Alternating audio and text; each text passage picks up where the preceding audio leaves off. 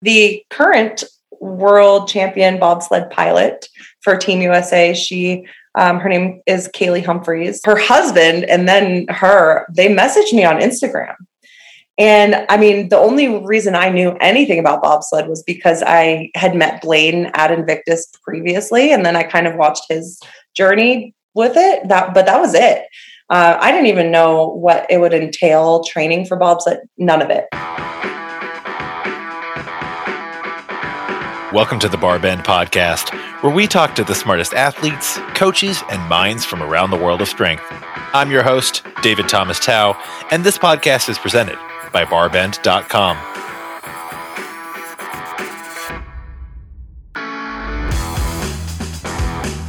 Today I'm talking to Kelsey Keel, a longtime elite CrossFitter who recently made the switch to bobsledding.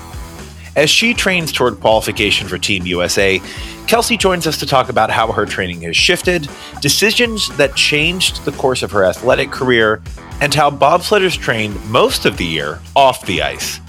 It's a good look at managing performance and explosiveness and why we can never underestimate technique in any sport. We hope you enjoy. I do want to take a second to say that we're incredibly thankful you listen to this podcast. So if you haven't already, be sure to leave a rating and review of the Barbend Podcast in your app of choice. Now let's get to it.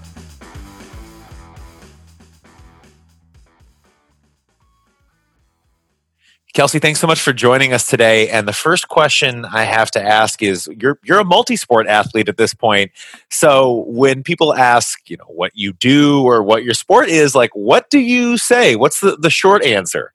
Oh man, is there a short answer? I feel like a lot of people know me as a CrossFit athlete. So I typically lead with ex-CrossFitter and turned Team USA bobsled athlete. So that's kind of where I live. Kind of was a CrossFitter, now working to fight for my spot on the USA bobsled team. All right, tell us a little bit about. We'll go in chronological order just to Perfect. Make it easier, right? So let's go back in time. You discover CrossFit. When was that? How was that? Everyone's story is like a little bit different. Yeah. It's always a little interesting. Yeah. So I played soccer in college. So I've always been relatively just active, and I love team sports and that kind of thing. But CrossFit and nutrition and all of that was nowhere on my radar in college. I mean, thinking back to what I used to eat during soccer, it was just mind-blowing. Soccer players, we've had a few former soccer players on this podcast, and the diet stories for college soccer players are pretty concerning. Yeah, just didn't know, just did not know anything. So that's always kind of funny to think about. But I found CrossFit. My sister actually took me to my first CrossFit class back in 2014. And I was so bad at it that I wanted to keep going back. It was kind of one of those, I feel like I see now that I've coached CrossFit and been in the world, I feel like you either have people who do their first class and never come back, or they do their first class and they're like, okay, I need to come back and try not to be that bad at it anymore. And that was me. I didn't want to be so bad. For a while, it was just kind of I would go 3 times a week and use CrossFit as my form of exercise. I didn't think about actually seriously pursuing CrossFit till probably the end of 2015. I did a local small individual competition, and I enjoyed it, and I did pretty well. There was definitely, it showed me some of my weaknesses, as did the 2015 Open. Those were those 2 kind of times that I was just okay, maybe I could make regionals. That was kind of the goal, was maybe I could be one of the local regional level athletes. And I ended up switching gyms. I was going to a gym in Philadelphia, and I started going to a gym just with a little bit of a higher caliber athlete out in just right over the bridge from Philadelphia in New Jersey. And I feel like as soon as I did that, it just started opening up these doors. And that's when I met Rachel Goldenberg, who owns CrossFit Parallax down in Claremont, Ocean City, New Jersey area. And it just kind of took off. That was the first year. I mean, when it came to time for the 2016 Open, it was Rachel's idea to try to put a team together. And my other friend, Kelly, and I were the other two. This was when it was teams of 6. And we were just like, all right, let's give it a shot. And it was probably the craziest 8 months of my life. It was back when CrossFit required you to be at the affiliate that you were representing at least 50% of your training. And I lived in Philadelphia, and so did Kelly. So we would road trip down to about an hour and 15-minute drive every Friday and stay all weekend and train and come back and work our 9-to-5 job. It was a little bit crazy, but we ended up qualifying for regionals and almost winning the Northeast Regional. And I think we missed it by like 4 or 6 points. We got second. So this team of misfit rookies made it to the CrossFit Games. That was such an interesting time too, because there was like a 50% rule. So it was like you had to do at least half your workouts at the affiliate. So you had all these like rumors online of folks like sneaking workouts in their basement. It was like the weirdest. It was crazy. It was the weirdest thing. And like social media was such a powerful tool because everyone was like, oh, selfie at practice. Yep. Selfie at practice. And then everyone was like, well, what if they're actually training extra at a different gym secretly? And it's like, what? Like, it was just such a weird like environment for conspiracy theories and location tracking. And thinking back in my head, I was like, we were so nervous. Like, we would make sure that we got there Friday night so that we could go to the gym and hit a piece and take a selfie and have the timestamp. And I'm thinking back, like, there was no shot in hell CrossFit was going to come knocking on our door asking us. Like, no one knew who we were.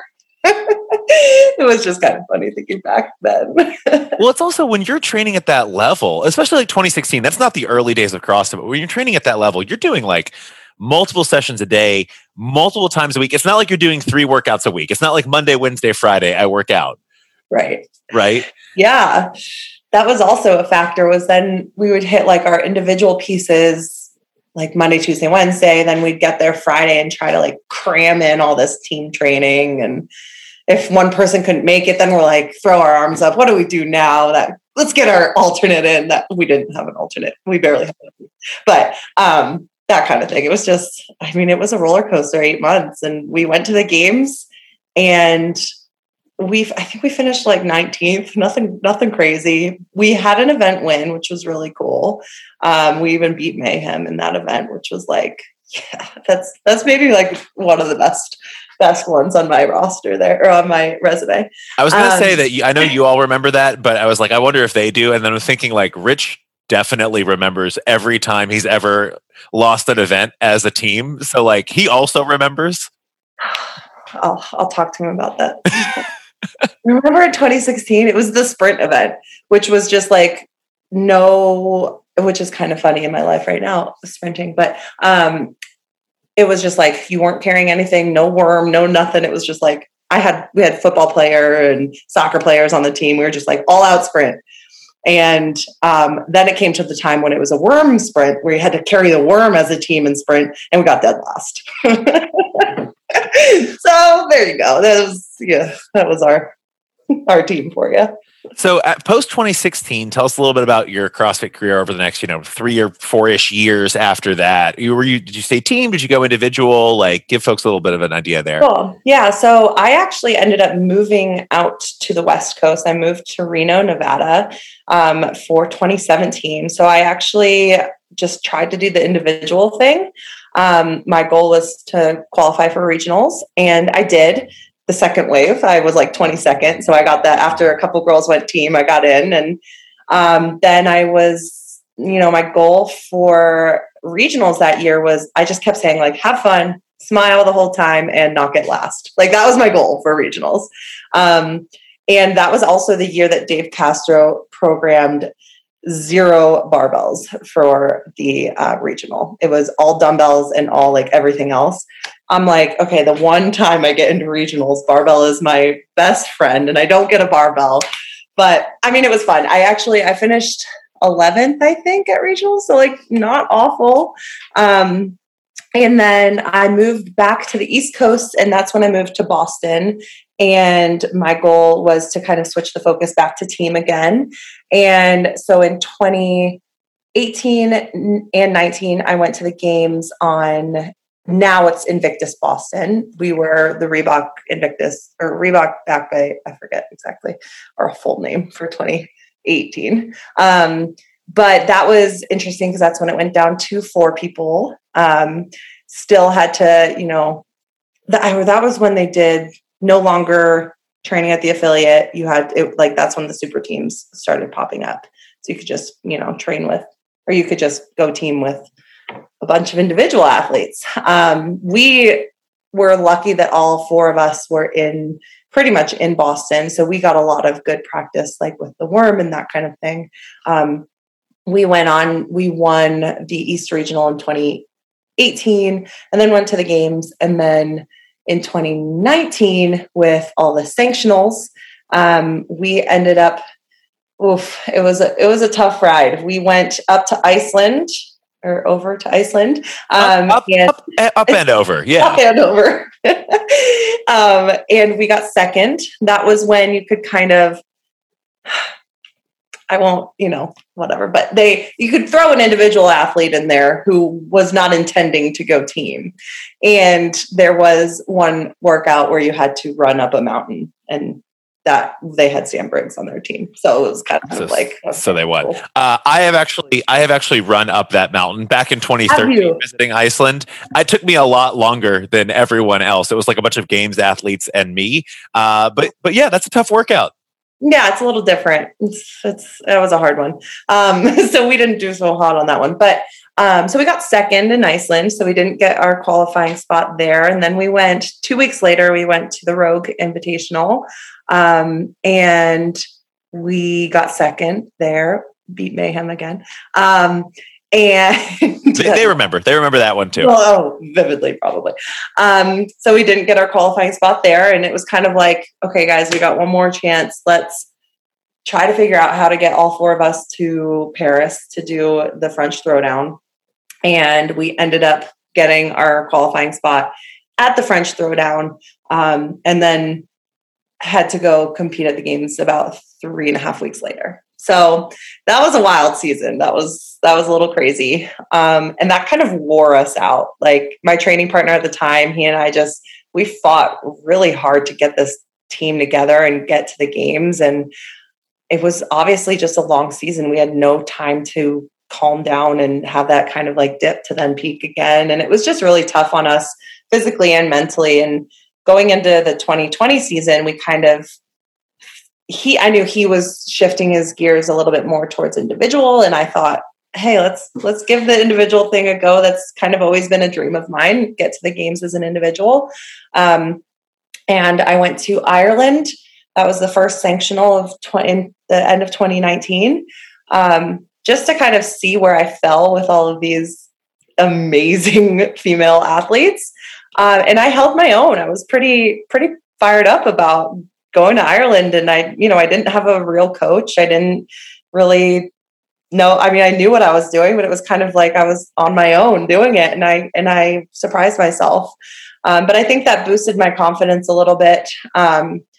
And then in early 2020, I went to London, and that's where I got my invite to the games, finishing 5th at the strength and depth. So that was pretty amazing. And then COVID happened. And a lot of stuff was reset. And what was like in 2020? That's also when you found your current sport. Let's call it your current sport, bobsledding, bobsleigh. Which is better? Bobsledding or bobsleigh? I always say bobsledding, bobsled, but bobsleigh is like the official. Like, the whole world uses that term, I think. Well, we're not that fancy, so we'll just say bobsled. So, like, walk us through that. You found that in 2020 for the first time, right? Which is a weird time, by the way, to take up anything. So, like, take us through that progression. What triggered that in your mind? Was it someone? I've had Blaine McConnell on the podcast before. Yeah. And he has a very interesting story about finding that. What was your journey? And at one point in 2020, were you like, you know what? Maybe I'm going to be an ex-CrossFitter and a current bobsledder? Well, it's a very kind of an interesting story. So the current world champion bobsled pilot for Team USA, her name is Kaylee Humphreys. She actually, her husband and then they messaged me on Instagram. And I mean, the only reason I knew anything about bobsled was because I had met Blaine at Invictus previously. And then I kind of watched his journey with it. But that was it. I didn't even know what it would entail training for bobsled. None of it. Absolutely. So they just cold outreach. They slid into your DMs kind of thing. Slid into my DMs asking me, have you ever thought about trying bobsled? And I said, and to be totally honest, it was like 10:30 at night. I had a glass of wine and I was looking at my DMs and I was like, bobsled, I don't know what that would mean. And so then the conversation started, and that was probably in like early 2020. So it was after my invite had been taken. So it was after the reshuffling of the invites to the games. So where it's like during COVID kind of hit, they've reshuffled everything. You're no longer invited to the games, which is no longer. I was still training. I was still like, okay, I'm still a games athlete. And in my head, I was like, maybe they'll shuffle it again and I'll get in. Like, who knew? I just knew nothing. So they had both. I chatted with Kaylee a bunch, and she lives in California. And it was a whole time in my life, even with COVID being as crazy as it was, I kind of knew that I was ready to leave Boston. I was ready to kind of transition my life a little bit. I was working with a coach, Justin Kotler, who is also Carrie Pierce's coach. And he made the move from New York City to Las Vegas and took Carrie with him. And I thought, hey, if I'm going to give this CrossFit thing, a couple more years, might as well go train under my coach's eye next to Carrie Pierce. Like, you can't beat that. So that was actually the plan. That I started that plan at probably the beginning of the summer. That was kind of like, okay, at the end of the summer, that's going to be when I, move my life out west. And so that it was kind of like the bobsled conversation was always just in the back of my mind. It was like, okay, maybe I'll get out to Vegas. I'll drive the 3 hours to where Kaylee lives. I'll train with her. I'll push with her and just see if I even like the training and that kind of thing. And I was leaving Boston on a Sunday, and it was Friday in August, 36 hours before I was getting in my U-Haul truck to drive across the country. And Kaylee called me and she said, do you have a place out in Vegas yet? And, as you look back, it's like everything happens for a reason. I told her, I was like, actually my lease fell through. Like, it didn't actually, it was a crazy lease, but that's a whole side conversation. And I was like, I'm not signing this lease. And she's like, okay, well, I think they have a bed for you at the Olympic Training Center in Lake Placid, New York. With COVID, all the question marks of quarantines and that kind of thing were happening. So she's like, you can go out to Vegas and then get to Lake Placid, but you might have to have a longer quarantine, blah, blah, blah. She's like, if you're in, like, I kind of suggest staying on the East Coast and kind of waiting it out to see when you can get up to Lake Placid. And it was like that night was a Friday night. I remember calling my mom, like, literally my mom was flying to Boston the next day to help me pack up my apartment. It was just like, I didn't know what to do. I just felt like, what is God or the universe or what is happening that I don't know. So I had a phone call with one of the coaches actually, and they said something like, he used some kind of analogy of like, if life is a surfboard and all these opportunities are going by you and you can decide to hop on one or decide to let it pass you by. And there's no right or wrong answer to that. And for me, that was just like, I felt like CrossFit's not necessarily going anywhere. I'm getting older, but like, I can always do CrossFit, and the chance to, try out for an Olympic team, I don't think will continue to come around. So I just, instead of driving across the country, I drove my U-Haul truck down to Philadelphia, where I'm originally from. I got a storage unit, so I have a bunch of stuff in storage, staying at my mom's house, who watches my dog when I'm away for bobsled. And I just kind of dove all in. So tell us about, I mean, the learning curve for bobsled. So obviously you were recruited for a reason, right? You have to be a fast, explosive athlete for bobsled or bobsleigh, if we're being fancy. But there's a learning curve. It's a sport. You have to learn it. There's a lot going on. You're moving very fast. And then at a certain point, there's this like, oh crap moment. I'm going down an ice tube in a steel tube really fast. So, how long did it take you to learn enough to where you were getting on the track? Yeah. So when I got up to Lake Placid in September and I quarantined for a week, and I got out, and I had heard that we were going to be able to get on ice the beginning of November.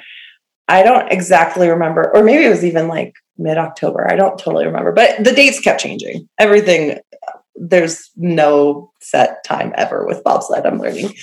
So I just kind of like rolled with it. But what they have up in Lake Placid, or they had at the time, was like an outdoor push ramp. So you're in your just regular track spikes, but it mimics it's definitely not the same as when you're on ice, but it mimics the start ramp of a bobsled track. So I was able to get practice out there. But what I quickly learned is, I was recruited definitely because of my size and my strength, and my leaning towards shorter explosive type workouts. What I have never learned in my entire life is actual like sprint mechanics, how to run. With soccer, it was always just run as fast as you can to that soccer ball. Like it was never, oh, you got to like dorsiflex, like none of that. We never learned it. So it's been a learning curve, and it's continuing to be a learning curve for me now. I'm grateful now that I have kind of this time, this off season training that I'm working with a track and field coach. I'm working on like that kind of thing because the strength is already there. I just need to get faster. And so that's kind of cool. It's so different from CrossFit in that it's so sport specific. So, your body is not used to it necessarily. I actually suffered from kind of like a pulled adductor because you're running with this, you're running straight, but then you go what they call over the crest. And so you're sprinting as fast as you can downhill, and then you hop in the sled or in the like outdoor sled. And so it was just like my body, I know like my body can do things and can do amazing things, especially just going through being a CrossFit athlete, but it was so different, and my body was definitely not used to so sport-specific training. So definitely a learning curve, and definitely still a learning curve. Well, so how long is this off season, and what is the process for determining who's going to make the team and represent Team USA? Yeah, so that is like, I hope I don't like say this incorrectly, but you do have to remake the team every year. So there's team trial races, and everything was a little bit messed up with COVID. So because we're going into Olympic year, every time you have a new Olympic track, they have to hold a test event. So you get to race and you get to go down the track that will then be in the Olympics. So that it was meant to be in March. With COVID, they actually pushed it to this coming October. Now, October is usually when Team USA holds their team trial races. So Team USA had their team trial races at the very end of our season back in March. So it was a little bit like, it was just kind of trying to go with the flow type of thing. On the women's side, which I'm actually, not a lot of people know this, that the women's bobsled as a sport, they only have 2-man and monobob, which is just the pilot in the sled. So significantly less opportunity than on the men's side, who have the 2-man, but also have 4-man. So it's a little bit different when it comes to trying to make the team and that kind of thing. If you're not a pilot, if you're not a driver, you don't have a whole lot of say in what happens other than, as a brakeman, which is my position, like you just go and you push as fast as you can. Then a pilot will want to race with you, that kind of thing. So it was interesting. I didn't make the national team that went over to Europe, but I was on Team USA's kind of development squad, which was on what is called the North America's Cup. So we did some races over the winter in both Lake Placid and Park City, Utah. So it was a dream come true being able to put on like a USA speed suit and got to do the whole thing. And I'm grateful for that opportunity because I got more reps on ice. I was able to practice more, work on things that I knew that I wasn't getting, just kind of, I can practice sprinting and that type of thing, but getting the reps on ice was really what I needed. And I feel like I personally improved so much. Come the team trials, we only have 4 pilots. So 4 brakemen got a race. I didn't get a race in the team trial races. But as a brakeman, what I'm really gearing up for is at the end of July is they hold what's called Push Championships. And that'll be in Lake Placid on their new ice house, which is brand new to opening up. I think it opened up like yesterday or today. It mimics the start ramp, but it's all indoor and it's ice. So you're pushing it as if you were about to go down the hill. What's pretty cool about that is that just the reps to the repetitions, you get so many more reps. Whereas, on a day of training, you might get 2 runs total. So 2 reps. Is it timed? Like it's a competition where you're trying to. Yeah. So push champs will get times. We'll, kind of have push offs, and every brakeman will, it's pretty much for the pilots and the coaches to see who is the fastest, the fastest pusher. So that's really what I'm gearing up for. And then after that, it's doubles push champs, I think, which is in September or so. So that'll be like, depending on the outcome of the push champs, a pilot will ask brakemen to come do the doubles push champs, which I will still be in that ice house. And then the season kind of ramps up because they got to get ready for the Beijing test event in October. What is the thing that surprised you most, or was maybe that surprised you most about the sport and actually like being in the sport?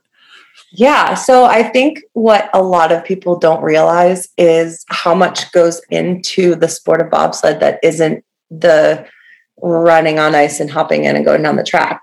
Like I always call it kind of like the blue collar side of bobsled, because these sleds weigh upwards of, they're like 400 pounds and we're moving them. We have to learn how to flip them. We have to learn how to move them on ice. We have to load them, put them on their scabbards, take them to the garage. Like we are doing all of that. And then we get to the garage and there are some, like, you better bring snacks. Like you've got to get ready to be in there for hours. The pilots are good at what they do because they are so particular and just like, I guess particular is the only word I can think of. They are just very specific about what goes into the sled. And you're talking like thousands and thousands and thousands of dollars worth of these runners that you put on the sled. Like, God forbid, like I hold that runner like it's a newborn baby. Like you do not let that runner touch anything other than like your hands and all of that. So it's like the blue collar kind of like get dirty moving sleds, sanding runners. You're spending hours sanding runners with your pilot, which is just all stuff that, I didn't even really know, but as like tedious and maybe not fun it can be if you don't bring your snacks. Like it's actually, I love it. You're bonding with your pilots, you're bonding with the other teammates. And I mean, it sucks sometimes if you're just like, after a long day of training, you just want to get home and eat dinner and go to sleep. It can be that kind of tedious task that you have to do, but I kind of enjoy it. That's the most strength athlete thing I've ever heard, by the way. It's like, well, the snacks. Well, we got to talk about snacks here. Snacks are a very important part of this process. I get hangry, and it's like so real. If I don't have a protein bar and other things with me, yeah, my patience goes down.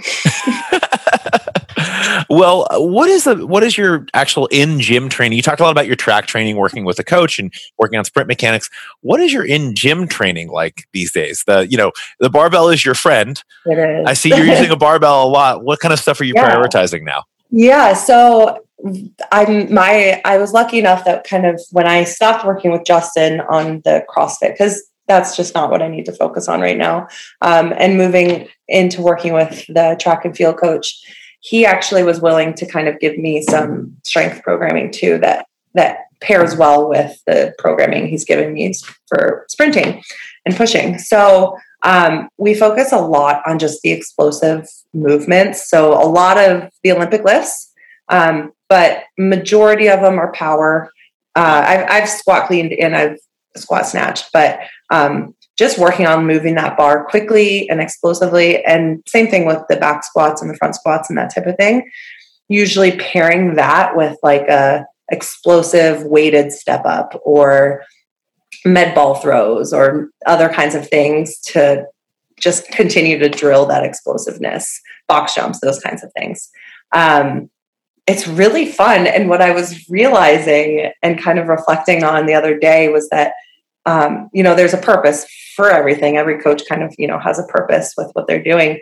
And he, kicks my butt with my sprint training in the morning. And then I go home and I eat a snack and then I go to my lift in the afternoon.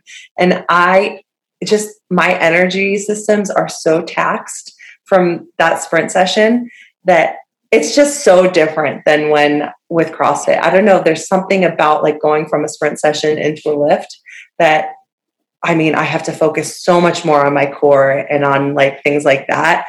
And it's crazy. Some of the things that I have to do, even just, 5x3 hang snatch, I'm hitting like 40% because I'm just so taxed, but I want to keep it explosive. So it's pretty cool to kind of see that, instead of going off of actual percentages, which I think can kind of, it can be good and bad if like I'm going in and I don't feel like I can hit that percentage, having kind of going off of how you feel and maybe more of an RPE type of thing is really nice it's just been cool to reflect on that kind of thing. And he knows that I love my lifting. So he keeps that in the programming for sure.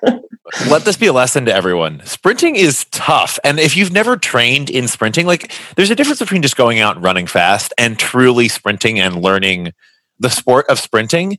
It's a different beast.